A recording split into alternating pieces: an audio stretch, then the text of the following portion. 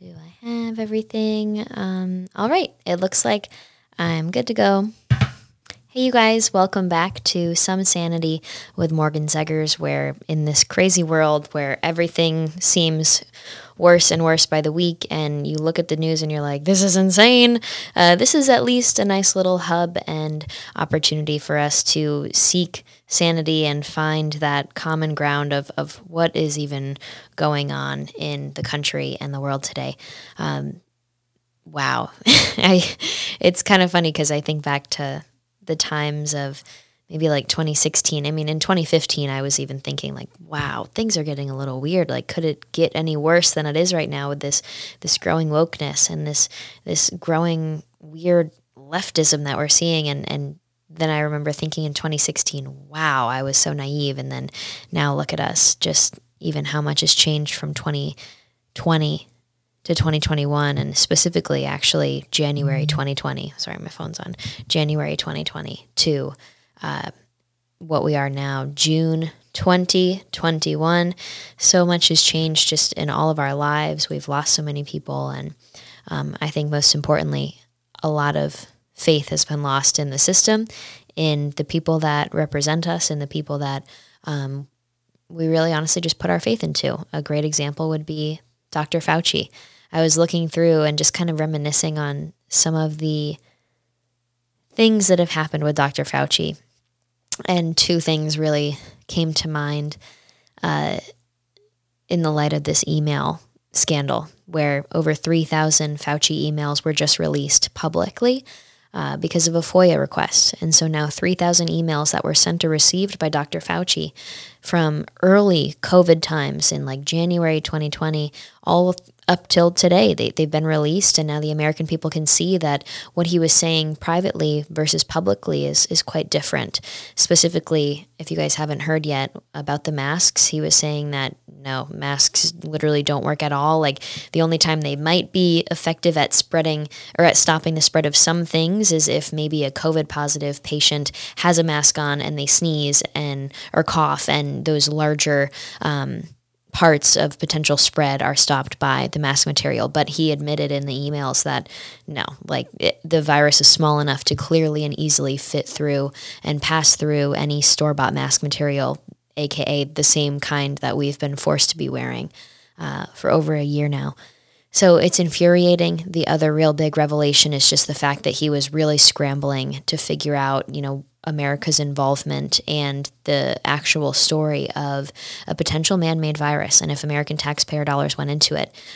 Most specifically is that he had experts reaching out even as early as January 2020, trying to communicate to him. Specifically, there's, I think, the Scripps Institute research director, or Scripps Research Institute director, I can't remember how it's named.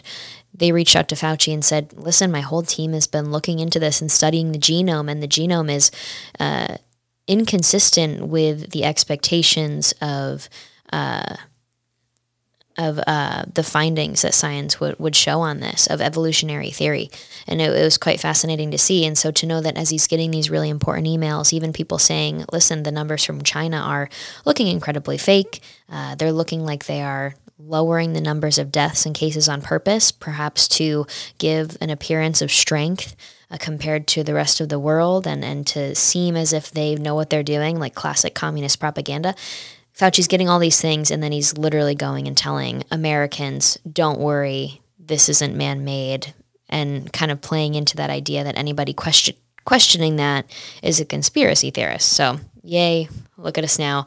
But the two things that I was really reminiscing on of just like how gross and weird our society is these days is that, now this man, his evil ways are being exposed. Same thing with Cuomo, the way Cuomo was.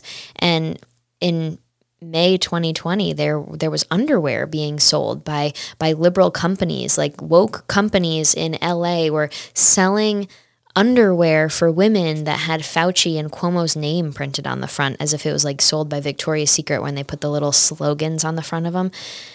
Fauci and Cuomo's names. And then now those are two of the most disturbing men in terms of their behavior and leadership during COVID. And then there was the other thing of 28,000 people signed a petition in 2020 to get Dr. Fauci named the sexiest man alive. Yeah. So I think part of this, what it shows is that when things were really scary in the beginning of COVID, so many people that, definitely are naive and they would like to trust government and authority, and they don't understand history proves that you really shouldn't ever. They got scared and they wanted a sense of security and a sense of safety. And Dr. Fauci kind of provided that seemingly neutral perspective, you know what I mean? Like, he seemed like he wouldn't be the political one. He seemed like he was the expert that we could all trust in this really trying time. And in reality, it grew into something where he had massive influence, massive power, and he ended up abusing all of it. And I just did a video for the first, which I just signed on to. I'm really excited. I'm going to be doing 2 videos per week for them. And doing some other commentating. So it's just kind of like a fun side thing, and I'm really excited. But I did a video for them where I was just kind of talking about how Fauci's behavior isn't just a massive disappointment and a massive shock to Americans and the fact that he let us down, but it could be one of the reasons, and probably one of the main reasons, why a communist regime, China, the Communist Party of China, the CCP, created a pandemic level virus, spread it around the world.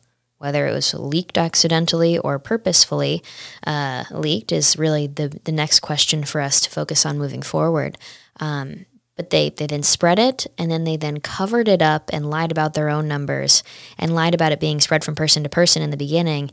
And now they're covering it up with propaganda that was quickly eaten up and then spread out thanks to American politicians on the left, American media, and American leaders that we thought we could trust, like Dr. Fauci. And so it's like this terrible cycle of what the heck have we just been put through as a country? And I think so many people are going to come out of this saying, I don't think I'll ever trust a government bureaucrat again, or at least I can hope that that's going to be the lesson, and that really should be the lesson that they take out of this. But we'll see how many people actually learn the lesson, or are they going to continue to be weirdly obsessed with government leaders? Who knows? But I did a little rant there. My bad. I'm here for a very fun episode, I think. I am going to dedicate this episode to talking about something that I used to not really talk about. I went to American University. It's the #1 most politically active school in the country. It's 90% liberal, and I had quite the college experience, and I don't really talk about it. And what happened is I started going and speaking for Turning Point USA at their chapter events, their smaller ones. And so when I was in those more intimate conversations with the students and I'm talking to them, I would just, tell a little story about how, oh yeah, I was on campus one time and this happened. And I realized, like, oh my gosh, these are really weird stories. And so I figured I could, mash them all up, put them together, and make a really interesting episode. So if you're new here, welcome to Some Sanity. So far, I've been doing new episodes every Wednesday, and I have just moved into my new house. I moved to Texas, as some of you guys know, in October 2020. I spent all of COVID in New York, and then as soon as I got to Texas for a speech, I canceled my flight back to New York, and I said, screw it, I cannot go back there. And so I just literally, it was just this flip of a switch of I cannot, why would I bring myself back to that place when it's been horrible. And I just canceled my flight, and I found an apartment in Texas. And now I've spent the last few months kind of looking for a house because I'm very financially responsible. I'm a conservative, you know what I mean? I don't want to waste money. So that means, for the most part, buying, not renting. And I just got into my house. So I haven't really been doing the episodes yet, but I have fun news. I'm going to really be committing to this soon. And so instead of just sporadic weekly Wednesday podcasts, I think I'm going to be moving soon into 2 episodes a week at least, and then 1 live stream session that will turn into an episode if you can't make the actual live stream. So I'm really excited for that, and I'll have more details soon. But for everybody who's been listening to every podcast and on Wednesdays you're like, where is Morgan? It's because I'm just running around like a chicken with my head cut off, trying to get all this house stuff done and settled in so that I could just get back to my regular schedule. And not only that, but expand the content production. So I'm really excited. With that, I have to get better at this. I have to remember to just ask the newbies, just subscribe to my YouTube because I put the video version up.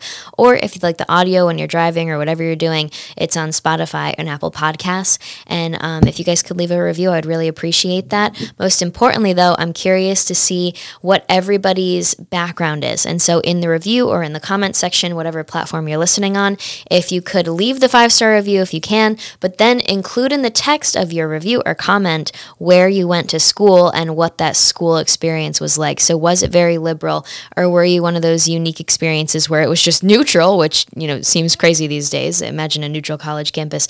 Neutral, or were you somebody who went to a school like Liberty or Hillsdale, one of those conservative schools like College of the Ozarks where I've spoken before. I'm really curious to see what everybody's experience was. Or did you not go to college? Did you go to a trade school? Did you go and get right into your career field? Because I honestly think college is a scam, and so I tell that to pretty much every college student.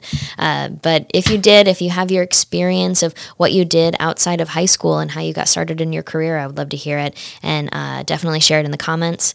Also, I think what I'm going to do, because the comments are so funny sometimes, the comments and the reviews, every week I've decided I'm going to pick my favorite review and I'll give it a highlight in the next episode. So if you leave a funny review or just a funny remark and it's my favorite, I will give you a shout out. How about that?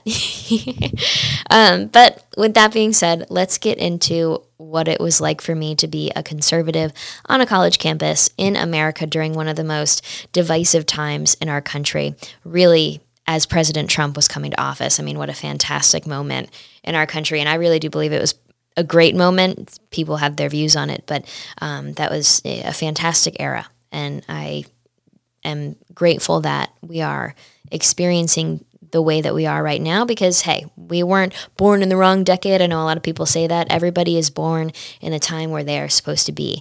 And so we really need to just take on whatever challenges are ahead of us and do it as happy warriors, right?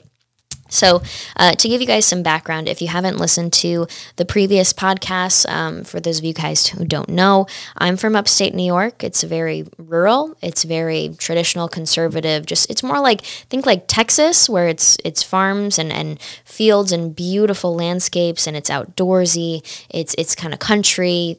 That's what it was like for me. It's Texas, but more mountainous and cold. That's how I describe upstate New York. And many people don't realize that. They think that it's just like New York City.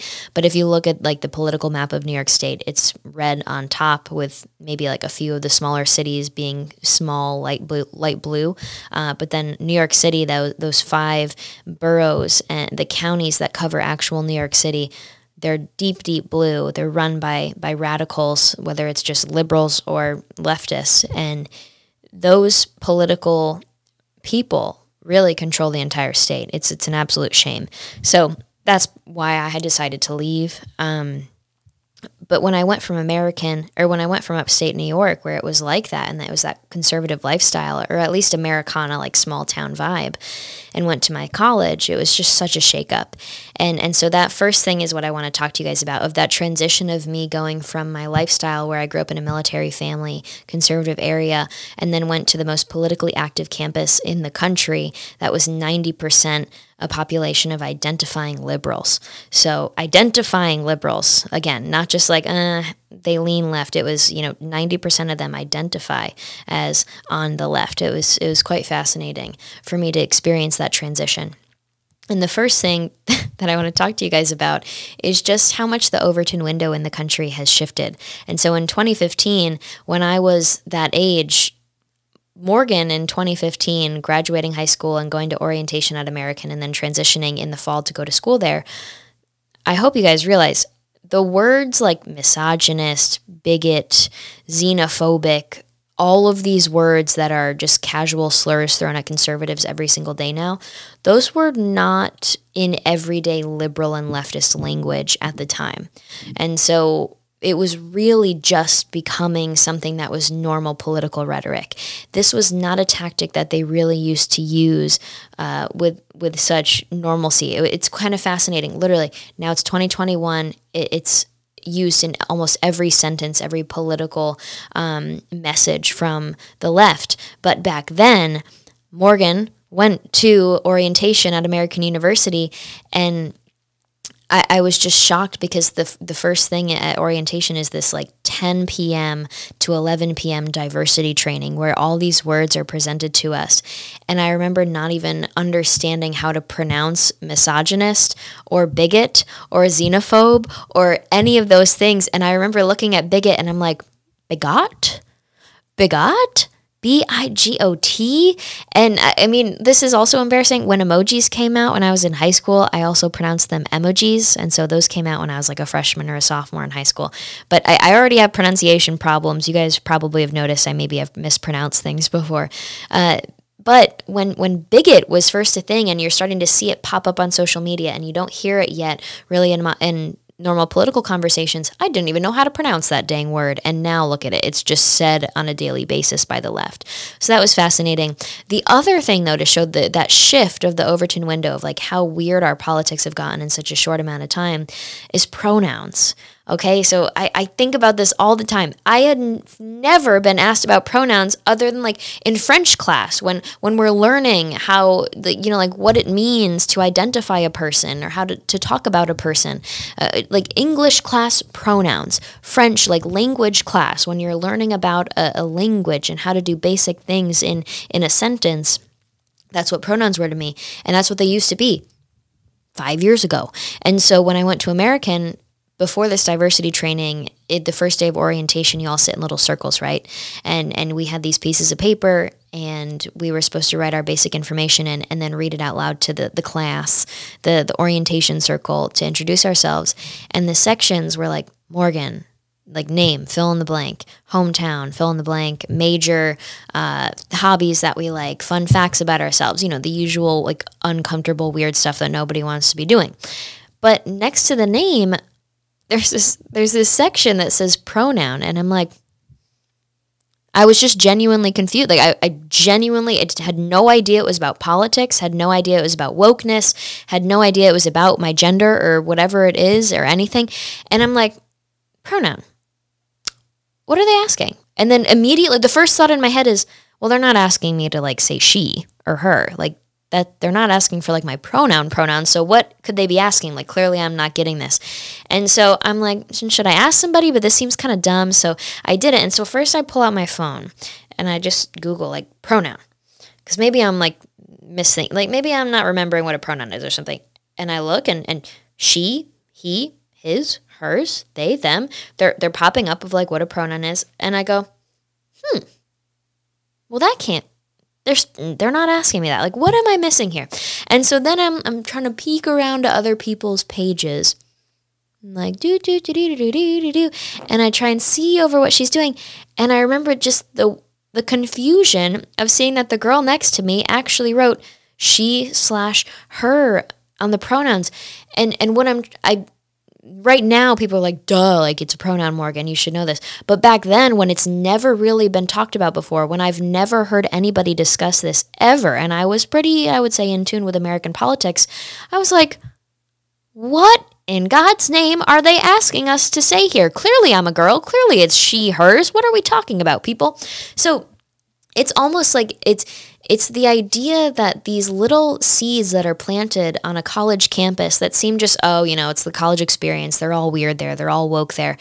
It's now transformed into being in just everyday average American society. And that's because things don't end once you graduate from college. You're given those values, and then you take those values and that political thought and behavior into the real world when you become a career professional. And so you're taking that into your career field. You're taking it into your families, into your communities. And look at it now, every celebrity and every leftist politician, everybody who is, committing right think, and nobody who would dare to commit wrong think has pronouns. Even Instagram today, I was editing my Instagram bio, and pronouns was a section that I can fill out to be displayed on my Instagram profile. So again, back then, literally just 5 years ago, this was not a normal thing to be asking people, and look at it now. Massive shift, massive victory in the culture wars for the left. The next thing I want to talk to you guys about is some class experiences. A lot of conservatives have gone through situations with professors, right? We've gone through situations where we feel really uncomfortable in the educated or in the curriculum sphere. You know what I mean? So the first one, I have a funny story. So one of my speechwriting professors, I can't remember his name, but he was Al Gore's speechwriter back when he was vice president and when he was running for president. And so of course he leaned to the left. I mean, it was Al Gore. And I remember, I mean, it's kind of funny because, like, I don't know who doesn't know this, but I speak quite often now. I speak at CPAC 2020 and 2021. I speak really every month at least. I'm going to a college campus or a national conference. I get paid to speak now. Like, it's a basic thing. It's a big part of my life now. And at the time, I really didn't like it, and I didn't have confidence in college to do that kind of stuff. But I really liked it, and I won, like, the speech contest in class for that class. And my professor, I opened up to him that I was conservative and how I had ambition to get more involved in the conservative side of things. And his advice to me through all of it was that I didn't speak intelligently when I wrote my speeches, when I prepared them, and then when I delivered them. And I would argue that I like it like that, because my feedback that I get now, even from this podcast, is that I don't talk down to people, and that I speak like a normal person and that it's more relatable and it's more understandable. And so I think back to all the time to that guy, especially when I'm getting paid for my speeches. I think back to how he told me to sound more intelligent when I talk. And I still think of that as just such a really great memory. But that was just more so of like, that was nice because he never made me feel like an idiot for my politics. Maybe he just thought I sounded dumb. Who knows? But the next thing I want to talk about is the idea that even if professors try and teach something, are the students just freaking too gone, too woke, too indoctrinated at that point to even care if facts are being presented? And a really great experience for me in this was a macroeconomics class where our professor, I think his name is Professor Lin, so great. He was one of those guys where in the middle. And somebody who doesn't push politics onto you, it's so nice, and it's such a breath of fresh air because he just taught in a way that kind of brought people together, no matter maybe what our views were outside of the classroom. But there was this one lesson that really stuck with me, and it showed that, you know, we can make an amazing numbers and statistics and data-driven argument for a policy, and some people will just never care. And so we had a whole class about price floors and price ceilings. And for the price floors, we were talking about minimum wage as an example. And he spent an hour, and in the beginning of the class, I should say. So in the beginning of the class, he said, okay, you guys, who plans on voting, in the primary coming up? Because upcoming at this time, I think it was 2016, and the primary for the Democratic Party was just about to happen between Bernie and Hillary. And so the big, debate of Bernie or Hillary was on campus. And I remember my professor said, like, who's going to be voting, blah, blah, blah. And eventually it was kind of this huge wave of support for Bernie Sanders, expressed by the class, like a bunch of whoops and hollers and all that stuff. And he was like, okay, I see. We got some, supporters in the crowd. And it was hundreds of students, like 200 or so. And he goes, today we're going to be talking about price floors, what happens when you set a price floor too high, and the impact that has on society. And so think of like making the clearest cut examples and case for why you should never set a price floor too high, specifically minimum wage, and how impactful and how negatively impactful it is on the working class specifically. And so something that's like supposed to help the working class, it's so damaging to them. And so he does this whole hour-long thing, right? And he shows like what happens when you set it $1 above the market level. What happens when you do $2 above, $3 above? And then he goes, okay, what happens when you just go completely out of whack and set it at $15 an hour, which is like half of the market rate? And of course, it meant like the falling apart of society, basically, where the working class really does suffer the most. And they're the ones that lose the job. They're the ones who lose the ability to provide and take care of themselves. They lose the job opportunities, and it impacts them the worst. And it really hit me. It freaked me out because I was like, this policy is so close to being passed. It's so embraced by the left. And I'm seeing my professor show this really great clear-cut example of why it's such a bad policy. And then at the end, He goes, okay, you guys, you saw me make this argument. You saw me show what happens when this policy, the fight for 15 actually gets implemented. Now, how many of you still plan on voting for Bernie Sanders, who is like the biggest champion of this piece of policy? And he just kind of like hung his head, because as that happened, the response from the class was just this massive, again, wave of whoops and hollers for Bernie from like the 2016 era Bernie bros, if you guys remember those. And so like he made this beautiful 1 hour argument. It's completely forgotten because they're still so just excited to vote for their political candidate that they thought would be more woke and whatever, dream that they wanted to achieve. And that was a good lesson for me of we really have to make a stronger argument and find other ways to reach people than just presenting them the core facts, because sometimes the facts just don't matter to people when it comes to politics, and college campuses can really show that. And so I have a feeling, I hope that a lot of those people did grow up and mature to realize the impact that idea would have, but I guess time will tell there.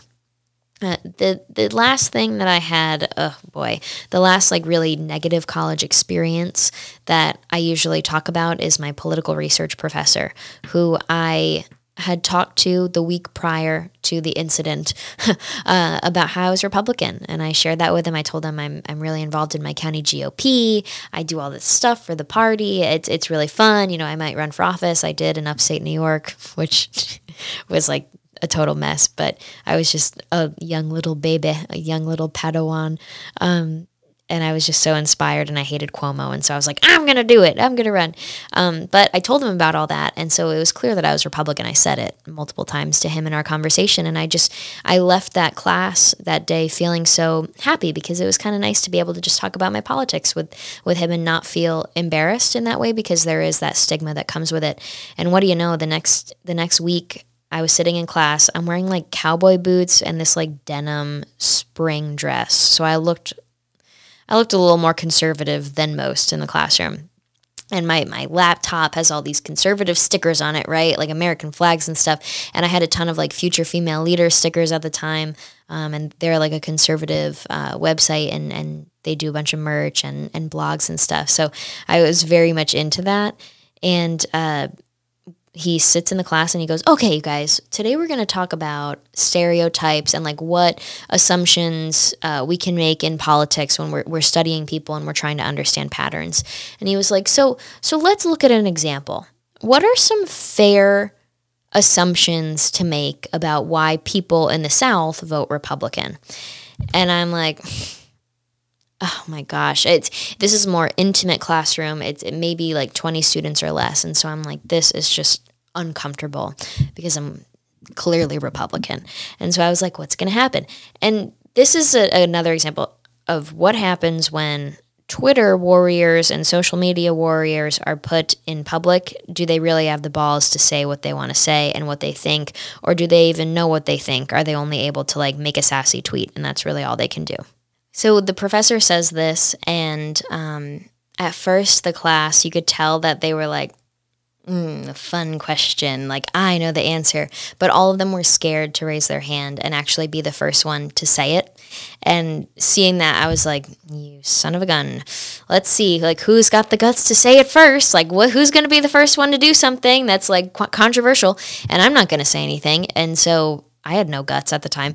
And so I'm just waiting, and eventually someone like shyly raises their hand, right? And they go, well, there's a lot of immigrants by the border in the South, and they don't really like immigrants. And so that like makes them want to vote Republican. And I was like, and my professor, I thought my professor, because I didn't know it was going to be like super weird. My professor literally looks at the person and goes, yes, and then goes into this little spiel about why that was correct. And I'm like, they think that? They think that that's why people vote Republican? Because we don't like immigrants and we live near immigrants in the South, and so we vote Republican? So I was like, okay. Oh gosh. And then the professor goes, what's the second reason? And I was like, wait, what? There's only two? Like, what is the other reason then? And so I'm like, okay, what's the next person going to say? And I'm looking around, and what do you know? Again, everybody's like a little nervous, but they're a little more confident. So they're like, kind of like, and they've got the woke faces on now. And so he picks some next guy, and the guy goes, race. And what do you know? My professor goes, yes. And he literally just validates those two reasons as the only reasons. He goes on a little spiel about why the second reason is also correct. And then he moves on to the next lesson about something completely else. Those were the two reasons why people in the South vote Republican to my professor. And one thing, he'd be like, what? It was just one professor, Morgan. It's just one story. It's like, no, I'm sorry. There's 20 students in the room. All those 20 students were supposed to be paying this guy to teach us about American politics and political research. So now, after knowing that that's his take on an entire political party, I'm supposed to be fine knowing that I'm literally paying this guy thousands of dollars to teach me his expertise on a subject. And that on top of that, all of these students are in this classroom now walking away. They're now walking away with this terrible lesson. And they're going to go off into their lives with this lesson in their minds, thinking that it's right because they just paid an expert professor to teach them it. And then if you think that on a grander scale, how many classrooms are this happening in? Like, there's thousands of college campuses across the country, right? This is just one college campus, 20 students. But when you multiply that by thousands, considering how many times this is happening, it's quite damaging. And so it's very frustrating to me. And that's really the one time where I didn't know what to do. I had no guts at the time, and no like conservative allies, I guess I could say, to like make me feel like I should speak up or start rallying on campus or anything.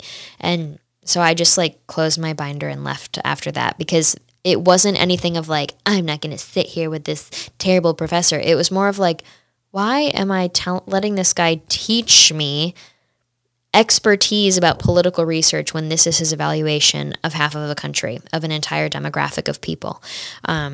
It's not exactly the expertise that I'm looking for. I would hope that somebody can provide more critical thought in his lessons. And it was almost like a detachment for me of like, what is the college experience? If I'm supposed to trust this and pay into this system in order to get experience for my job, and in order to become somebody who can be successful in my own career, this is the kind of guy that I'm paying to teach me. So it goes back to like, what is the role of college? Are you picking the right major? What majors are pointless? I honestly think majors like political science are completely useless. If you want to work in politics, major in something that gives you a skill to then work in the political industry. You don't just work in politics. You are either a communications director, where you have to manage media, reach out to media outlets. You can be a production leader, where you are literally running the behind the scenes of a production studio, where you're editing things, you're creating things, you're filming, you're shooting, you're doing all these things. You have to have skills to work in politics. And so instead of studying political science, where you're going to go to school and then have professors do what my political research professor told me in that classroom, instead you're getting skills to go out and thrive in the political industry. You have to think of it like that. And so that's my advice to a lot of students when they ask me what they should major in. For those asking, I majored in communications law, economics, and government. It was called CLEG, and then I got a minor in accounting, but I didn't get one extra class to like qualify for the major. And I said, screw it. I don't need a stupid piece of paper, and I don't want to pay, what was it? It would have been like $4,500 for that last class to get the major. I don't really care about, just the symbol of the piece of paper when I've already gotten the full education, basically, except for one class. So I just said, nah, I don't need it. And that's kind of how I roll. Let's see. What are some other things, though? Oh, you want to know what I wanted to do? Yeah, that's what I'll talk about, too. Before I get into some of the more, like, campus culture radical experiences that I had, like the protests and stuff, I wanted to talk to you guys about just my theory on the ridiculousness of college classes. And maybe I'll do a whole episode on this. But, for example, at American, they tell you that the goal is for you to become a well-rounded individual. And so that's why they have this gen ed program, right? And so you have to take poetry classes. There's an an arts bubble, and so you have to take so many classes in the arts bubble. You have to take so many classes in the English literature bubble. You have to take so many classes in the science bubble. And so here I am at American. I want to work in veteran services. That's my end goal. Veterans services and veteran advocacy is my end, post-graduation goal. But I'm being forced to take a painting class, a poetry class, a chemistry class, and so on, and so on, and so on, until I reached that gen ed requirement fulfillment. And then I could finally start qualifying for and freeing up my schedule to take the classes that would teach me the skills for my career. Now, if you look at the math of this, of course you're paying for the regular tuition, the regular housing and board, room and board, all that stuff. And that's thousands of dollars. But when you look at it on a per credit basis, at American it was $1,400 per credit.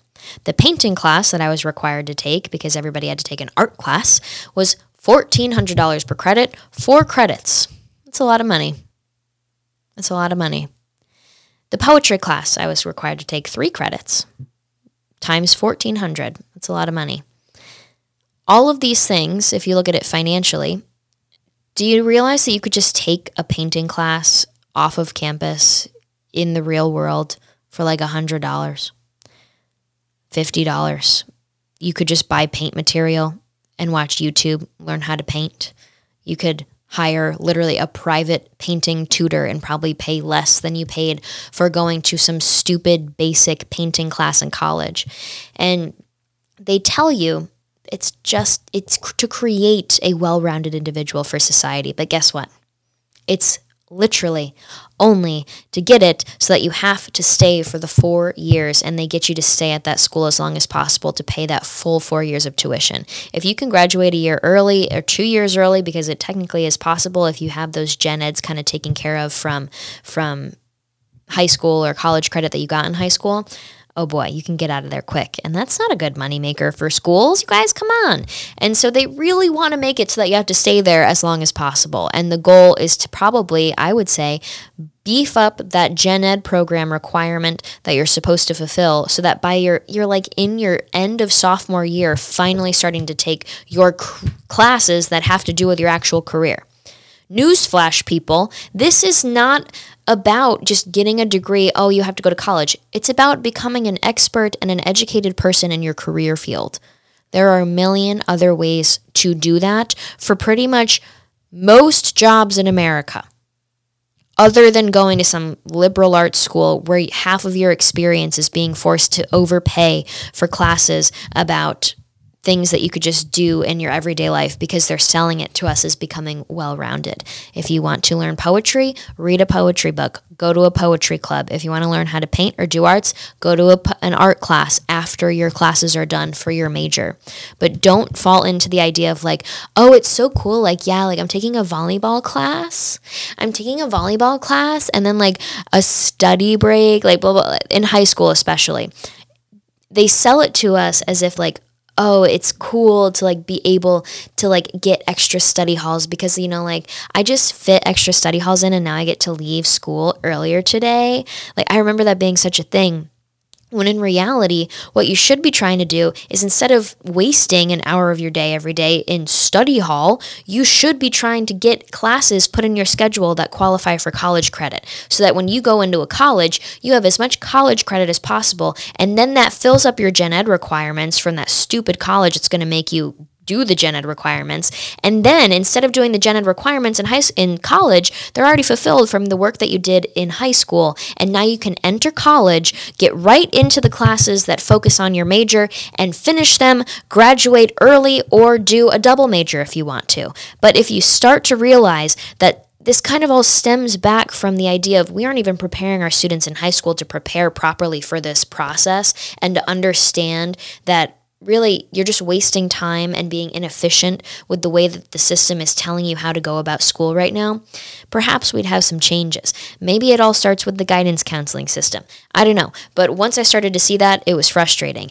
My experience was that basically I had military family support, GI Bill stuff comes in from American, And I was basically told after I decided to go to American at a certain price that, oh no, wait, they miscalculated and I have to pay X amount to go for like the 4th year, that I wasn't going to qualify for a 4th year of it.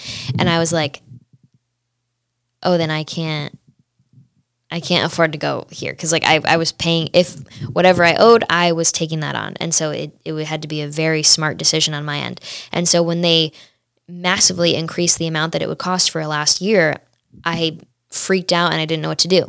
So I realized that a bunch of my high school credits that I had taken, whether it was like AP French or higher math, I think I took like, I can't even remember what I used to take, but I took a bunch of AP classes. I took a bunch of college credit classes. I took an extra language so that it would qualify as college credit.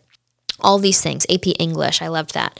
But those classes transferred into college credit classes because I scored high enough on the tests when I, tested out.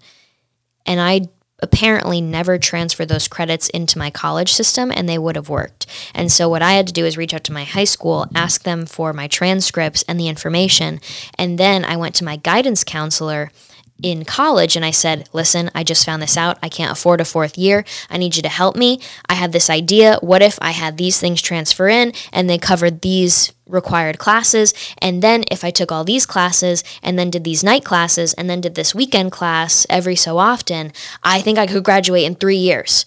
And she looked at me and her reaction wasn't like, oh, dang, what a hustler. Like, look at you go. You figured it out. Yes, like this would work. Because that's what I just wanted. I just needed her to confirm that it would work. Because no matter how much work it was, I was going to get it done. It's fine. And she looked at me and she was like, Morgan, are you sure? You really become the person you're meant to be in your 4th year of college. Excuse me? Now, you guys, again, this is a simple transaction. So she's telling me that the person I meant to be is going to be discovered in my 4th year of college after I just told her that it's $70,000 for me to go for a 4th year and I can in no way afford that. And that I did all of this work to figure out how I could graduate a year early. And her response is, are you sure? I feel like with an extra 70 grand, you could really become the person you're meant to be. What? It's a transaction for us because we're a consumer of this. It's a transaction for them. They're trying to sell us this. They're trying to keep us in the system paying as long as possible. So even though I'm telling her like, no, this would strap me with debt for decades, she's telling me, girl, are you sure? They could care less. Couldn't care less. Why do I keep messing that up? They couldn't care less, you guys. And so yes, we have to pay more attention in college about how we're focusing on ourselves, but really this all starts in high school. How are we preparing our high school students to be prepared for the fact that the decisions they make with their class choices, with the work that they do, their performance on their tests back then really could impact the amount of debt that they go into school with, the choices that they're going to make, and the steps they're going to take into their future career. So it all really ties in, and really my lesson there is that it's up to you to make these decisions and to get yourself out of the repetitive and wasteful and expensive system. They are not going to help you because they want you to be in that system, okay? It's a business, and it is so inflated thanks to the government money that's being put into the system because it's creating this demand that is never going to go away. It's creating this supply of money that is always going to exist, and so it allows colleges to boost the price up like, okay, and so amount of government money going in, cost of college increasing. Whee! I don't think I did that right. Amount of money from the federal government going into paying for college for students. Colleges increasing the cost of college because now the government has said, hey, we'll supply this amount of money. So they're like, okay, we'll charge this much. So then we make profit still. Whee! Woo! Did I do that right? I feel bad for the podcasters. You didn't get to see that beautiful graph that I just made with my hands. All right, though. Let's move on to a little fun stuff with, what do you know, college, campus, culture around protesting. I don't know what I want to say first. So my first shock experience, and this is more of like culture war thing, the environment at American was so feminine. It was already a lot of women on campus, but I remember I was dating someone who went to Quinnipiac University, and I had stayed at American's campus for so long, months and months. And it was the first time I visited, I think it was like at the end of the first semester or in the second semester, the first time I visited my boyfriend. And I was so used to the college culture of very feminine males, of men dressing in skirts all over the place, and the weird outfits, and I mean, very, very feminine males all the time. And also nobody ever even looked behind them when they would open a door. And so, like, you know how like some liberal women are like, I don't want a guy to open a door for me or hold the door open for me. I'm powerful enough and I don't need it. Well, people didn't even like worry about that at American, because people just didn't even have the common decency of like looking behind them to see if somebody was even coming behind them to try and get in the doorway. They just didn't care. It was this lack of decent values by these people. And so that bothered me, all these little things. But what was so weird to me, there were so many skirts worn by men. There were so many feminine males that just clear betas. And I just got so used to it. I figured that's like college experience. And when I went to visit my boyfriend at Quinnipiac, he took me onto the quad, and I was shocked and looking around like, whoa, because it was all these manly men. Like, it was all these like athletic men, muscular men, tall men. They were manly alpha males walking all around the campus. And I had never seen that scene before. I was like, whoa, my campus is crazy. I didn't realize how unique it was, how wild it was at American versus other schools, because I just never seen another one. But as soon as I went to a normal American campus like Quinnipiac, which is like really focused in business school and stuff like that, I was like, you lucky ducks. And I remember my roommate and I actually went to Annapolis, north of DC. Annapolis? Yeah, we went to Annapolis, north of DC, and it's where the Naval Academy is. And again, there's like no manly men on campus, or barely any. And so like if there was any, they would really like stick out like sore thumbs. It was kind of funny. There was like 5. But we went to Annapolis and we watched this tug of war happen between the Naval Academy boys in their cute little uniforms. And they would go against the guys in the town. So like the police department, the fire department, the postal service workers, stuff like that. But they were all like pulling on this rope that was across the entire harbor. And they're in their cute little like short shorts and their white socks. Super cute. But I digress. Either way, the culture at American was like exactly how we see now, with the rise of the LGBTQIA, ABCDE, FG, HIJK, LMNOP, QRS, TUV, WX, YN, Z for Zeggers.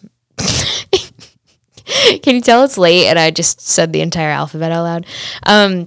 So either way, now it's just like normal for men to be completely feminized. But back then it was definitely a growing trend that wasn't really spotted by the mainstream conservatives as like a serious problem yet. And now we're like, oh, what has happened?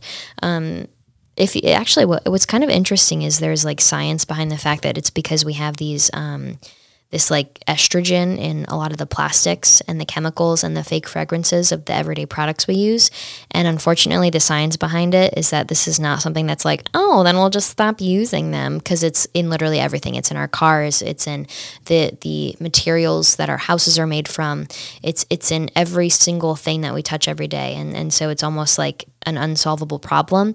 And the science shows, actually Candace Owens, I think, did an episode on this. So maybe I'll link that. But she did it with Jackie Daly from the Jackie Daly Show in Texas. I think she's out of Dallas. And Jackie was talking about how the science, the research shows that it's not just happening in human males where there's higher levels of estrogen than ever before, and it's leading to them being much more feminine. It's actually in all male species. And so frogs had incredibly high levels of estrogen and other examples like that. And it's showing that it's literally just because there's all of this estrogen in the products of the world, the products around us that we live in on a daily basis. And it's definitely creepy. And maybe we'll have more scientific things pop up about that in the future. But Yeah, so that was American, definitely very feminine, woke, all this stuff. But you guys, when it came to politics, of course, American is the number one most politically active campus in the country. So, of course, they're going to get all crazy when things happen. So, when President Trump won, oh my goodness, they burned the flags all over the quad. Of course, they're going to do that, yada, yada. But what was so interesting is on campus, we had this group called The Darkening, and it was like the Black Lives Matter group on campus, and they would always get all rowdy and riled up whenever something happened. And YAL, Young Americans for Liberty, they were doing this campaign around 2016, like early 2016, that was trying to show the importance of free speech. And so the idea that we should have freedom of expression. So even if you say things that we don't agree with, that can be mean and can be hurtful, people should be allowed to say it. And so that was the intent. Their goal was to teach that lesson on college campuses by having controversial speakers. And so I remember at American 2016, I was a freshman, and Milo Yiannopoulos came to speak at a YAL event, and it caused quite the ruckus. So I, again, from upstate New York, have never seen anything political like this. And I wanted to go because I had heard all of this controversy. Of course, everybody was getting riled up. And I started Googling Milo Yiannopoulos, and he's done quite a lot in his time since 2016. If you look it up, he's got quite the journey, and I think he's like friends with Jared, so it's kind of interesting. But at the time, the videos that I was seeing of Milo were like, what? Because he was saying some really weird stuff, and if you look him up, he's got some controversial takes, but one of them even, like, they're just weird and silly. Like, I didn't know if he was joking or not, but like one of them was that women and college campuses are coordinating secretly against men to make tests easier for women and harder for men, and that's why women are in college more, and that's why women are succeeding in college in terms of like the rates of acceptance or whatever. And so I watched these videos and I was like, he really thinks that? Like, he what? Huh? And so it was just this idea of like, whoa, I want to hear him tell a whole crowd this. Like, I want to see what happens. I want to hear somebody with these ideas and see how the event goes and everything. And so I just wanted to hear somebody say some really weird stuff and see if he was joking or if he like actually truly believed it. That was my idea, like freedom of expression, literally the lesson that YAL was trying to teach. So kudos to them. But I was walking into it, and of course the darkening, and keep in mind, it was 2016, and so Black Lives Matter was out and about because they only come around election season. Black Lives Matter was out, the darkening was there, and they were protesting with their usual chants and everything, like, hey, hey, ho, ho, dan-dan-dan-dan-dan-dan. They fill in the blanks every time. But it was my first protest. I'd never seen anything like it. And so at the time, Snapchat was really cool. I'm dating myself, but in high school, Snapchat came out when I was, I think, a freshman or a sophomore. And so when I'm in college, it was still a thing, but I had like 30 friends. I was not on social media really around the time. And so I took out Snapchat and I scanned the crowd, right? And I was going to put it on my Snapchat story, and I sent it to my friends. And I also had made my family members, like my mom, my dad, my grandma has one. I made them, or my aunt, and then she shows my grandparents. I gave them all Snapchat accounts so that I could send them videos of what I was doing in DC, like at my internship on the Hill, all that stuff. And so I wanted to scan and send that to them, and I did. And then I went into the event. It was just as crazy as you would think, where like people were standing up and screaming at him and doing the walkouts and the stand-ups and the turn around and turn your back to him, all that stuff. So the classic kind of viral event that you see on Twitter today, where like videos come out after a conservative speaker comes, all that stuff happened, but it was kind of as you would expect. He was just as like abrasive and kind of crazy as his YouTube videos showed, and it was definitely interesting to see.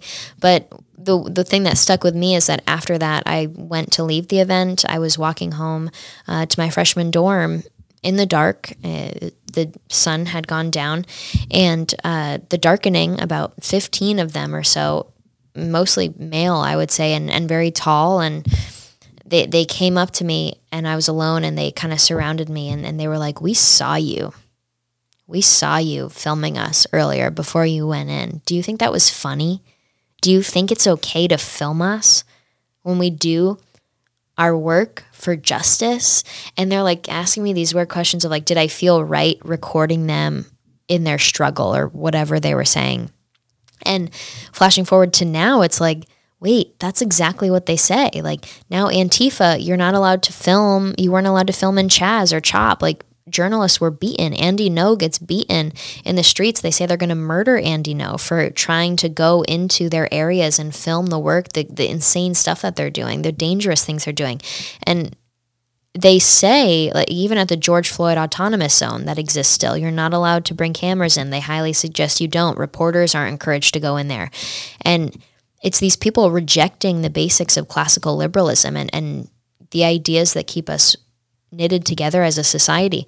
And so for them to think that they shouldn't be exposed to the public when they're doing their dirty work is quite fascinating and quite dangerous if they think that they should be allowed to operate in the shadows.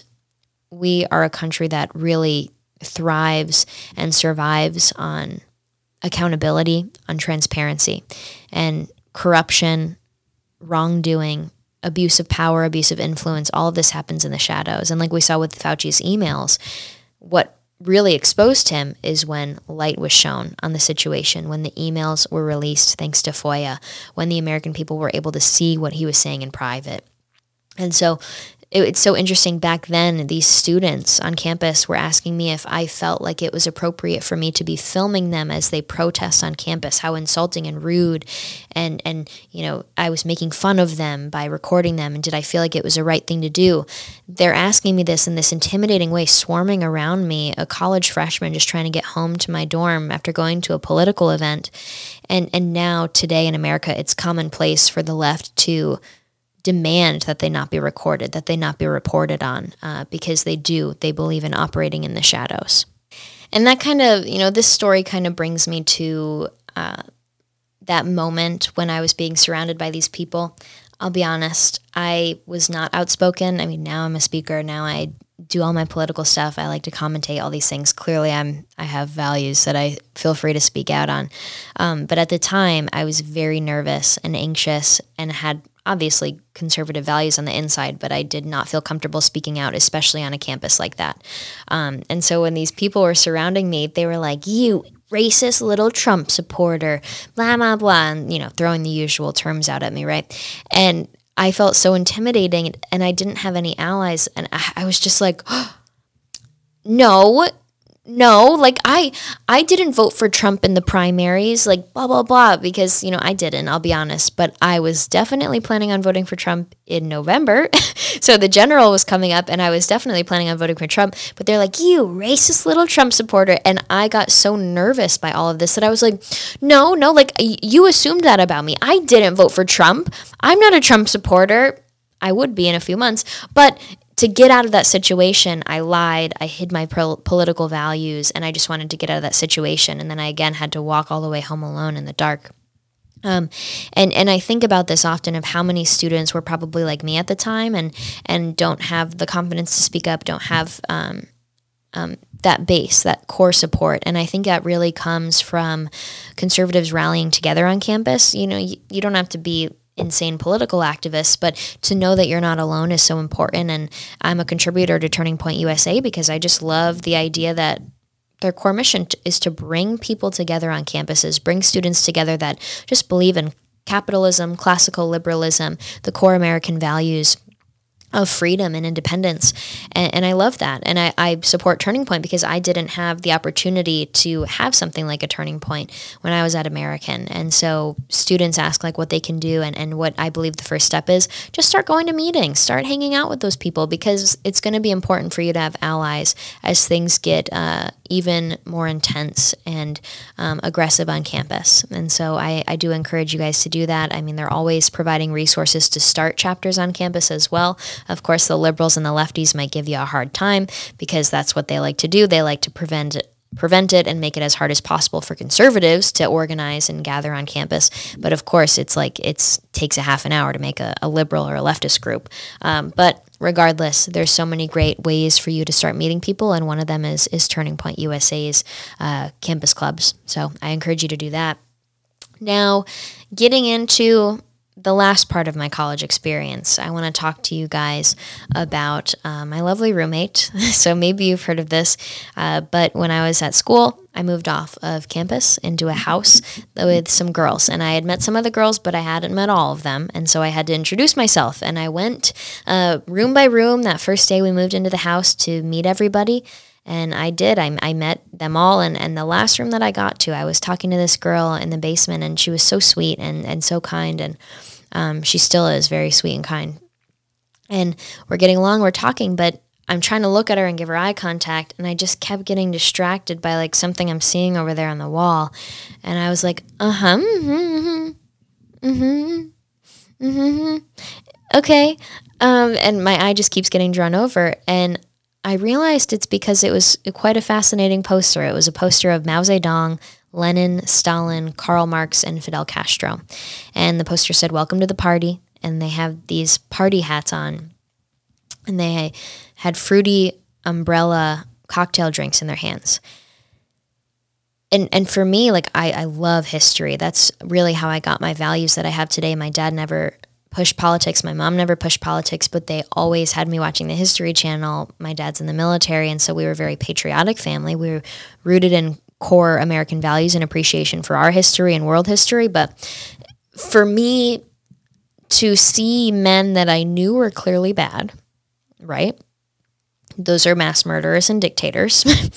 I saw them in a forum that I had never seen before. And so usually they're in like black and white documentaries or history textbooks, or they're on the History Channel. And there's a lot of dead numbers, and a large tally of how many people they've killed is on the screen.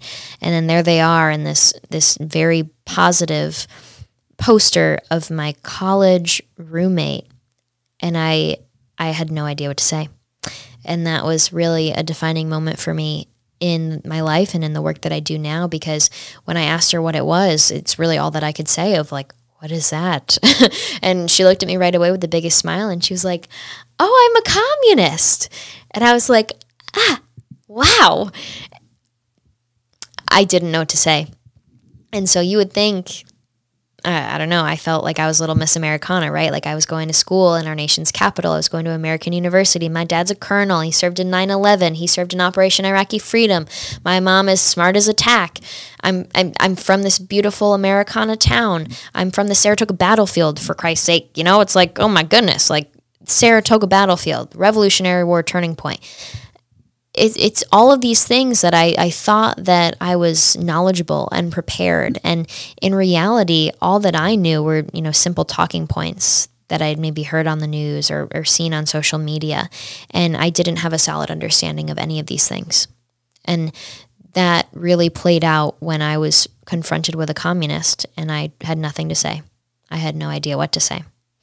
I specifically had no idea what to say when she was telling me that her ideas would bring equality and peace and justice, social justice and progress, and they would empower the working class of America.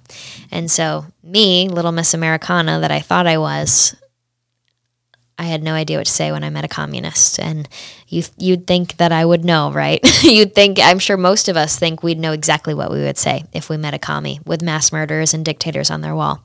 But instead I was silent and I had no idea what to say. And another lesson that I got from her, we would talk quite often because we knew that we clearly disagreed. But I was definitely more quiet in what I said, because the feeling was that I was still the bad one for being the Republican or the conservative. And that was always strange to me, just even in the house with the girls. I really didn't talk much, but I could clearly tell that I was seen in a harsher light than she ever would have been for being a communist. And it was just because I was a basic conservative. And when I was talking with her one day, with everybody there, she was explaining, her views on everything. And she explained that conservatives are mean. That was her word that she used. We're mean because we say we care about things, but then we don't put taxpayer dollars or government action behind the things we say we care about. And I was like, I see that. That our generation views fixing a problem or providing a solution as some major government package, as some massive allocation of government funds. And of course, if they see helping and fixing and solutions in that way, then they're not really going to like conservatives. I would say there's a lot for us to learn there. But going back to that idea, that confronted with this idea that a communist with mass murderers and dictators on our wall is saying the same utopian promises that every terrible communist leader from the past has used, and then ultimately have it led to massive devastation and deadly results. That's all happening, and I had no idea what to say. It was such a disappointing moment for me, and I didn't exactly know where to go with it, and I struggled with it for a while. But as I graduated from college, I got a job in advertising, and I started around, post-grad and in my first job to see the numbers continue to rise. Because my roommate was like on the fringe, like the rise of socialism and communism, at least when it, like the idea that it's being loved by everybody in our generation, that wasn't really a normal thing until 2016 when Bernie was on the rise. So he really normalized and brought popularity to the term democratic socialism, and now it's just completely expanded, and now it's just straight up socialism, right? How quickly things change, right? But I went into my job, and that's when the numbers really started coming out in 2018, once AOC won her primary, and new studies were coming out, polls all the time about how many young people were supporting socialism. AOC in June 2018 won her primary against Joe Crowley as a Justice Democrat. And I started looking into it. The Justice Democrats were going to try and replace Democratic incumbents in primary races, and the end goal for them is really to replace as many capitalist, normal Democrats that are in office and in deep blue seats that are going to be that way for quite a while with socialists. So socialist candidates replacing Democrats in Democratic primaries, and what this does is slowly grows the number of people in Congress that are in the Progressive Caucus that will advocate for radical policies and actually be successful at getting it passed, because now there's actually people in the halls of Congress who have these values and who have the power to get it done. But that happened. The Gallup numbers come out in fall 2020 that start to say that a majority of young Americans would choose socialism now over capitalism. About 58% by the time I quit, or by the time I started planning, about 58% had said they'd choose socialism over capitalism. And so just really shocking numbers, and it was really on the rise. And as I started to see this trend, I just kept thinking back to my time with my roommate.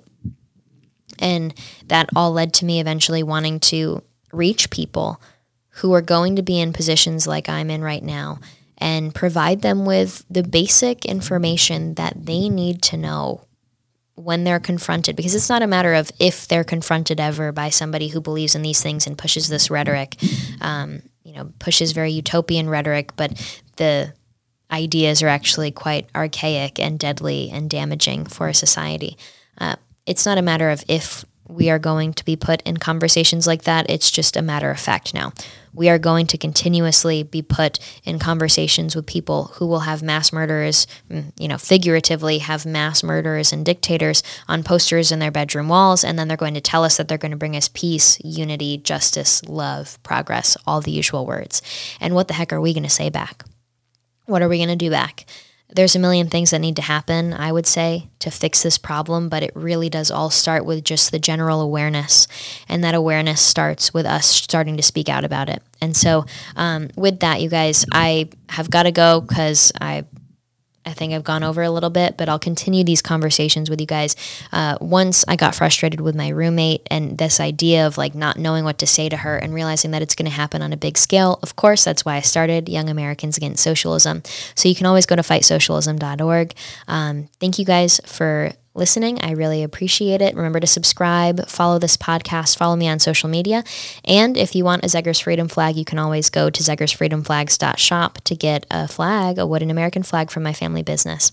Thanks for listening this week, and I hope you can relate or enjoyed some of my crazy college experiences. I'll see you next week. Bye.